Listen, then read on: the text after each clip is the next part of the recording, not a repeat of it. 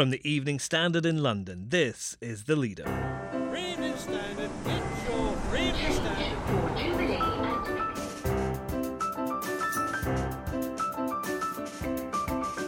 Hi, I'm David Marsland. Spend, spend, spend. The Chancellor Sajid Javid's turning on the money tap. But where's it coming from? It boils down to a simple thing. Everybody in government and in opposition wants to splash the cash. But there ain't any cash to splash. Our associate editor Julian Glover's been unravelling the new fiscal rules for a new economic era and is suspicious about what he's found. Also, they might consider voting for Boris Johnson because of Brexit, but they won't feel comfortable about it. Ayesha Hazarika doubts Labour voters will switch to Boris Johnson, despite ex-Labour MP Ian Austin saying they should. But will the resignation of Deputy Leader Tom Watson send some to the Lib Dems? And well, we knew immediately something happened, just like everyone in the audience. And the best thing about it was the fact that the front of house responded so well. We spoke to a shell-shocked Death of a Salesman star Wendell Pierce just after part of the roof in the London theatre he was performing in collapsed. And I happened to be in the audience at the time.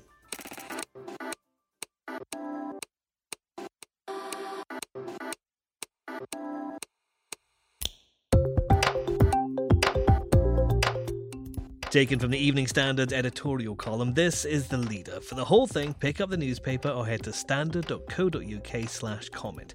In a moment, Julian Glover explains what Sajid Javid's decade of renewal really means. Spoiler, higher taxes. Hi, I'm Lawrence Dallaglio, host of the Evening Standard Rugby Podcast, brought to you in partnership with QBE Business Insurance. The show is available to listen to now and right up to the end of the season, when the winners of the Champions Cup will be crowned at Tottenham Hotspur Stadium and the fight for the Premiership title will be decided at Twickenham. QBE is one of the world's leading insurers, and they will help your business build resilience through risk management and insurance solutions. Subscribe and download now wherever you get your podcasts. Thanks for listening. There'll be new hospitals, schools, railways. Change. Investment on a scale never seen before. We will borrow some more to invest. £250 billion of investment here and around the country. We can invest more, but we will continue to live within our means. It's been a battle of the Chancellors, the incumbent Sajid Javid versus the contender John McDonnell. Both have set out strategies to spend very large amounts of money. But Mr Javid's also changing the fiscal rules, and our editorial column sees what he's up to.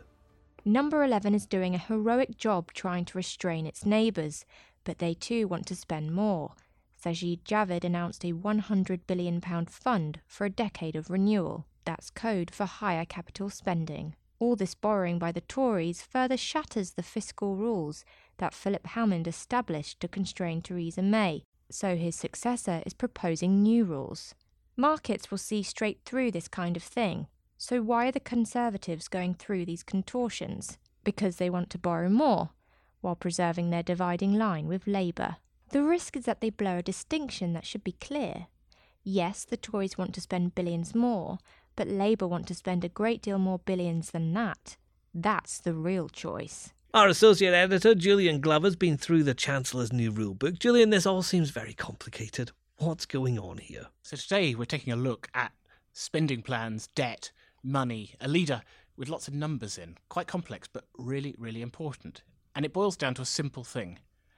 Everybody in government and in opposition wants to splash the cash, but there ain't any cash to splash. And so what the leader shows is that the Conservative Party, number 10 and number 11, Chancellor and Prime Minister, slightly different views, don't always maybe communicate, but they're both doing things, which is to spend a lot of money. And they're trying to make it look like they're not pushing up the debt or busting those rules that they set to be responsible. And they're doing it. They're going to borrow more money and make it look like that's not a problem. But in the end, as we say in the leader, borrowing now will mean taxes in the future. Do you think the general public, though, are going to understand all of this, though, about what's happening? There's a lot of maths, there's a lot of regulation. It's very complicated, isn't it? Does that message get across to people? I don't think the detail will. Nobody can really understand the detail because we haven't heard it. We haven't heard a budget. We were supposed to have had a budget from the Chancellor. Instead, we got a general election. We haven't had detailed analysis from the government. We aren't going to get OBR figures, Office of Budget Responsibility, the quite powerful formal body that was set up under the coalition government to look at the spending plans of the government and check how the numbers were. They're not going to put out their interim findings. The elections put everything on hold. So what we'll get is under-the-table leaks, allegations, claims, boasts, all the nonsense of politics, and not the real bill. And the public will pick up two things, I think. One is that more money is going to be coming into things they want to see more money go into, and then they'll have to decide if they trust Labour numbers or Tory numbers more, and that'll probably just depend on prejudice. And they might pick up another thing, which is nobody's being that responsible. It all sounds a bit too easy. It's like someone coming along and promising you a new car and a sunshine holiday and a free bottle of wine for life. And who wouldn't want all of that? Sounds great. But you know there's a catch. And there'll be a bit of suspicion that there's a catch, and they don't trust either side. And that will also play into the characteristics of the leaders of the Conservative Party and the Labour Party.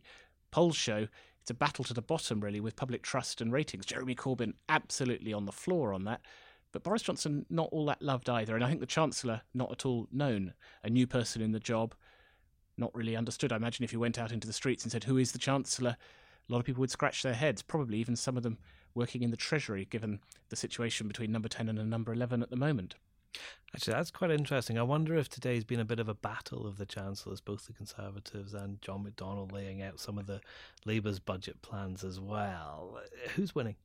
Well, we'll find out at the end of this episode, or at least at the end of this series of general election days, so a bit longer to go. I think the Conservative Party got knocked off track in the week. They're trying to get back on track by talking about money, not mayhem.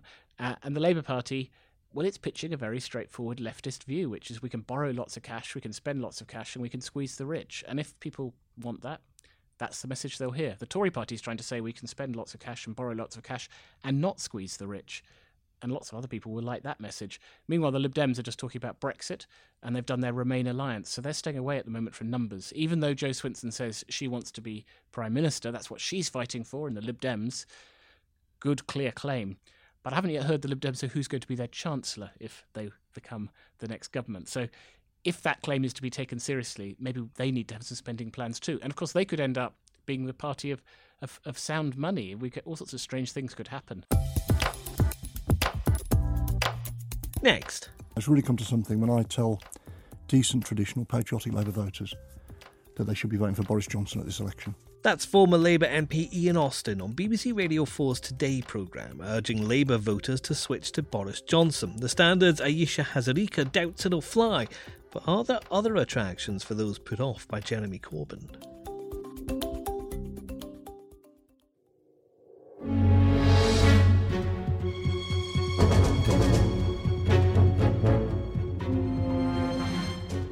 The Conservatives had a terrible launch to their election campaign, but Labour isn't doing much better. The Deputy Leader, Tom Watson, resigned, and one of its former MPs, Ian Austin, thinks the party's supporters should vote Johnson over Corbyn. Our Londoner editor, Ayesha Hazarika, is here. Ayesha, it's not been the best start, has it? Certainly the news about Tom Watson last night resigning was like a real bombshell. It's not a secret that he had been very unhappy in the party. He had a very different position to Jeremy Corbyn on Brexit. He had spoken out a lot about anti-Semitism in the party, and his card was definitely marked. I remember him saying to me at the Henley Literature Festival in October, you know, I think they're coming for me. But this does come as a big blow, particularly to moderates who are not as hard left as Jeremy Corbyn within the Labour Party. He was seen as the flag bearer for, you know, probably not more centrist, but, you know, a more kind of mainstream form of Labour politics. And I think there's a lot of people, a lot of moderate MPs and activists who will be doing a lot of soul searching today and thinking, well, if Tom Watson couldn't bear to stay in the Labour Party and go and campaign to put Jeremy Corbyn in number 10, should we? I suppose Tom Watson was a kind of a check and a balance on Jeremy Corbyn and then the left side of the Labour Party. Is that now over? Is there no centre part to the Labour Party now?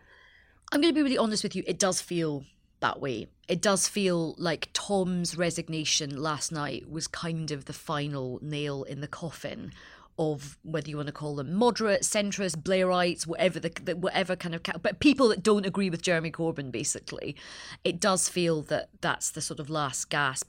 And in a way, I suppose it was always heading towards this point. Jeremy Corbyn does own the party lock, stock and barrel. He controls the National Executive Committee. He has the support of most of the trade union movement. He, has control over all the staff and the infrastructure and the sort of regional infrastructure and obviously HQ. The last bit of the sort of jigsaw was people like Tom Watson and Labour MPs who were against him, and they are really dropping off now. You've seen people like John Woodcock, who had resigned a while ago, but he's stepping down. You've seen a lot of other people throwing in the towel, but Tom Watson was really the last bastion. So they're going all in for supporting Jeremy Corbyn. Is that going to work? Is the resignation of Tom Watson damaging in this election? That's a really good question. Now, I think it's definitely damaging to the reputation of the Labour Party. But out there in the country, in terms of voters, I think if you already don't like Jeremy Corbyn, you've already made that decision. If you sort of thought that he wasn't your cup of tea, there's probably a small number of people that were hanging on, saying, look, I'm going to give Labour, one last try, because of people like Tom Watson and because there was this argument that you could stay and try and fight from within the party to make it better. I think those people may well decide to change their votes now, probably go Liberal Democrat, I would imagine. Are they going to vote for Boris Johnson, as Ian Austin, former Labour Party member, appealed for them to do today, or said he would do anyway? There's probably people who are strong Leave supporters in some of those kind of Northern and Midland territories. Now, they might consider voting for Boris Johnson because of Brexit, but they won't feel comfortable about it because it's still quite a line. It's quite a kind of emotional line to cross. And what they might be more inclined to do is probably vote for the Brexit Party if they stand in their areas. But for a lot of tolerant, Labour Party supporters who do care about things like, being inclusive and tolerant, I don't think, just as much as they abhor Jeremy Corbyn because of anti-Semitism, they look at Islamophobia in the Conservative Party. They look at the comments that Boris Johnson has made about black people, about gay people. They look at things like the Windrush scandal. They look at the fallout of Grenfell and the comments that Jacob Rees-Mogg has just made. And I very much doubt that they will think, right, well, we're not going to vote for one person because they've got questions over racism, and vote for another person who has got questions as well. I think that's unrealistic. But I do think the big beneficiary of what Ian Austin is rightly highlighting will be Jo Swinson. Now, we apologise, and we're glad that no one's hurt. And I ask you all to come back and see our production. So as of now, turn to your loved ones and friends to your left and right and say, which pub are we going to? Just minutes after 1,100 people had been evacuated from a performance of Death of a Salesman at the Piccadilly Theatre, its star Wendell Pierce was out in the street reassuring a shocked audience, shaking hands and taking selfies. I was in that audience, just a few rows back from where part of the ceiling collapsed onto the grand circle during the performance. No one was seriously hurt, but seeing a roof crack then fall is a truly scary experience. There were a lot of people crying outside in the street. And when Wendell agreed to speak to me shortly after it happened, he seemed pretty stunned too. Well, we knew immediately something happened, just like everyone in the audience. And the best thing about it was the fact that the front of house responded so well, and all the safety procedures that are in place to make sure that everyone gets out safely and evacuated safely all worked very well. It was a very quick response by the theatre. Yeah, as somebody who, an actor here, you must be quite pleased that the audience protected. It just showed you how well prepared the staff here at the Piccadilly is, and the staff and production on the show is. Our critic Nick Curtis has been writing about theatre safety for The Standard. Nick, we're privileged to have some of the most beautiful theatres in the world in London. Are they safe? This is the second time that part of a ceiling has fallen in one of our historic theatres. Part of the problem is nobody really knows what went into the construction of some of the mouldings and plasterwork of these historic playhouses, and they were quite often, for all their grandeur and beauty, put up quite quickly. Frank Matcham, the great theatre architect, used to build 2 theatres a year across the country. By and large, I would say a visit to the theatre is probably pretty safe. Although this was far, far away from the stage, I would expect that the actors, the performers who are working in London theatre right now are really keen to feel safe where they work. I think that's true as well, and I think for them it must, even if it doesn't directly affect them. Last night's collapse happened in the Grand Circle, I believe, of the Piccadilly Theatre. It certainly did, Nick. That's right. I believe you have personal experience of this, David. And I think for actors like Wendell Pierce, the theatre they're performing in is a bit like their home. So if something goes wrong, it feels like they've been bad hosts and have upset their guests or made their guests feel threatened. Yeah, that's the impression I kind of got from him last night. He was very keen to reassure the audience and say this show will go back on. But I think there was another 8 weeks left of Death of a Salesman to run. How are they going to fit that in? I imagine if they've got structural engineers in who say that there's no problem, there's no question of a further ceiling fall or any further sort of debris coming down from the ceiling, then maybe they'll be able to seal off the affected area and they will be able to carry on.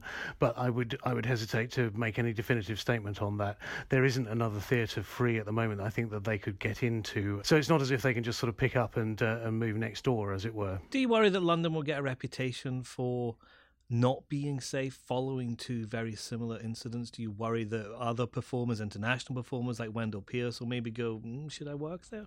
No, not really. Weirdly, I think even between the last ceiling fall and this one has been, apart from the people who were directly affected, of course, including yourself, doesn't seem to have sent out the shockwaves that the last one did. I'm sure there will be a lot of soul-searching in the theatre world, and there'll be a lot of theatre owners sort of wondering whether their theatres are safe and carrying out safety checks. But it is great testament to theatre staff who are not paid a lot of money that they that they are this capable and committed and serious about what they do. I doubt very much that it will stop performers wanting to come and work in London, because we are the preeminent theatre capital of the world, even more so than New York these days. And that's The Leader. Now, every morning at 7 a.m, we send a bulletin to smart speakers to set up your day. You can get it by simply asking for the news from the Evening Standard. And on the way home, this podcast will analyse and explain all that's happened in between. We're available from 4 p.m.